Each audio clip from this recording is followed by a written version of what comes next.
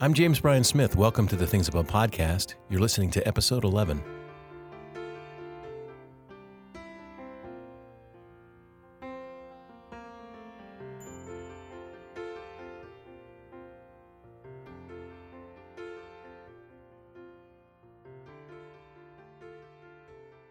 If you missed the pilot episode or this is your first time listening, this is a podcast for what I call mind discipleship.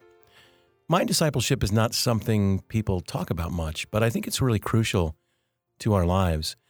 As Christians, we think a lot about what we do, go to church, read the Bible, pray, or what we shouldn't do, sin, harm others, be lazy. But we seldom focus on our thinking or our thought life.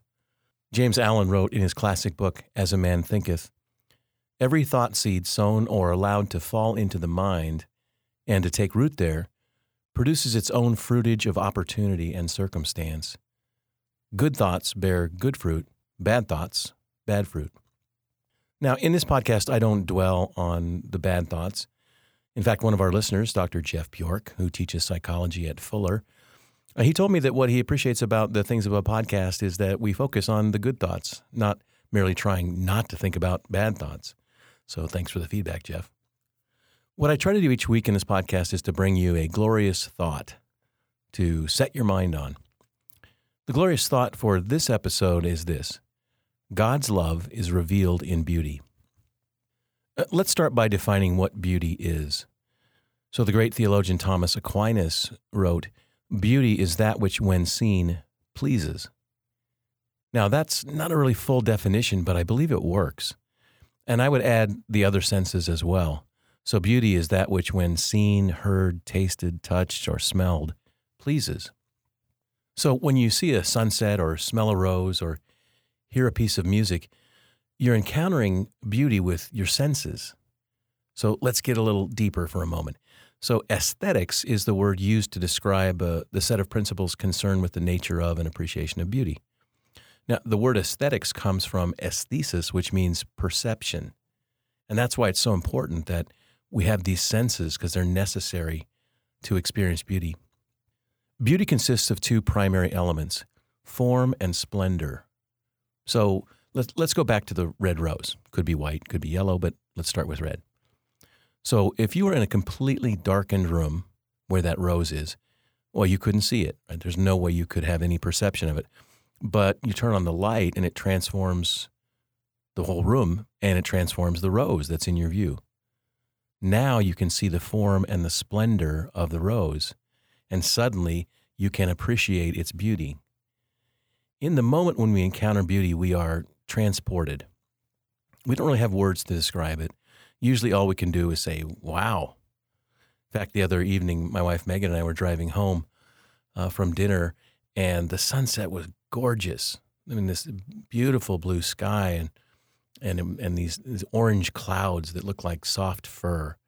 And I was really glad I wasn't driving, because I couldn't take my eyes off them. I just kept going, wow. So I was in that moment transported, because beauty has that power. It has the power to transport us. But the question is, transported to what?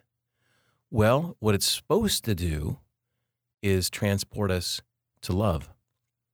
According to Hans Urs von Balthasar, my favorite theologian and has a cool name, he says form and splendor produce something love-worthy. More properly, they generate a transportation of love, he says. To be transported, Balthasar explains, belongs to the very origin of Christianity. The apostles were transported by what they saw, heard, and touched, by everything manifested in the form. Now, the form he's talking about there is the Christ form, but that's for another episode. In this episode, I want to talk about the beauty of the created world and how God's love can come through and reach us.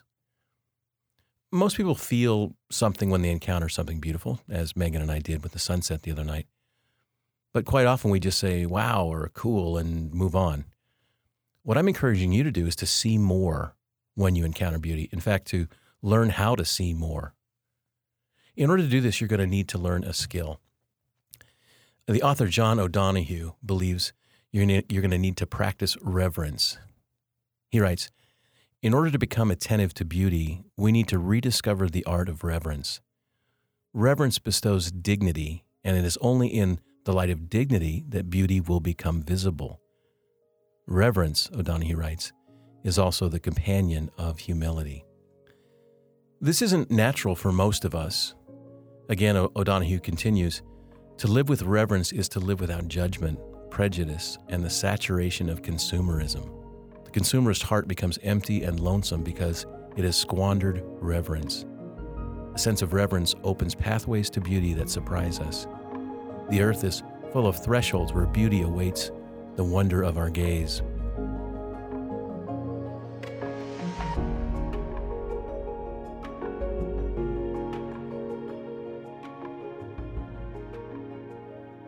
Many years ago, beauty became a really large part of my own spiritual journey.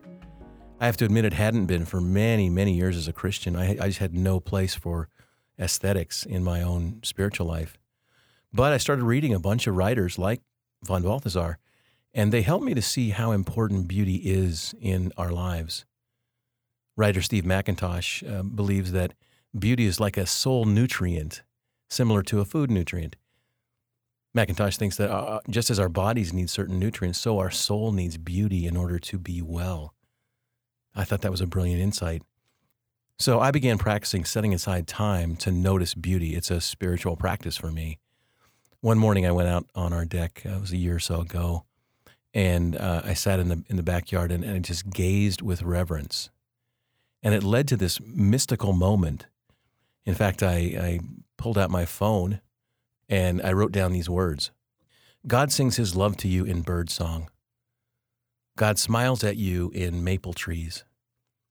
God charms you with the color green. He gave you eyes to see sunsets, ears to hear rainfall, a nose to smell a rose. God's massive love appears in the small fragments. God is loving you in these moments, even if you do not know it. God is loving us in the beauty that's all around us, but we seldom experience it. I think too often we stay huddled inside and in front of those screens, mesmerized by their flickering pixels.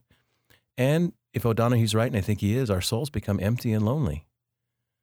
My challenge for you this week is to pay attention, to practice the spiritual discipline of noticing beauty, to gaze with reverence, to see with humble eyes, and to let God speak love to you in the beauty of creation. So get outside. One practice that I do is to keep a beauty journal. So when I encounter beauty, I write it down. Sometimes I take a picture, and then I can keep that. In the great novel by Alice Walker, The Color Purple, there's one sentence that jumped off the page for me. In fact, it's the reason for the title of the book. But a character in the book says to another character in the book, they're walking along this field, and the character says, I think it ticks God off if you walk by the color purple in a field somewhere and don't notice it. Well, I don't know that it ticks God off, but I do think it makes God sad when we fail to see and appreciate the beauty that's all around us. Simone Weil wrote, the beauty of the world is Christ's tender smile for us coming through matter. He's really present in the universal beauty. It's like a sacrament. So beauty is like a sacrament. You know, it's God's spiritual presence can appear. So let's show God our gratitude by having reverent gazes that look for beauty and are moved by his extravagant love. I hope you'll join me next week for episode 12. Until then, you can find me on Twitter and Facebook at James Bryan Smith, and you can learn more about this podcast at apprenticeinstitute.org.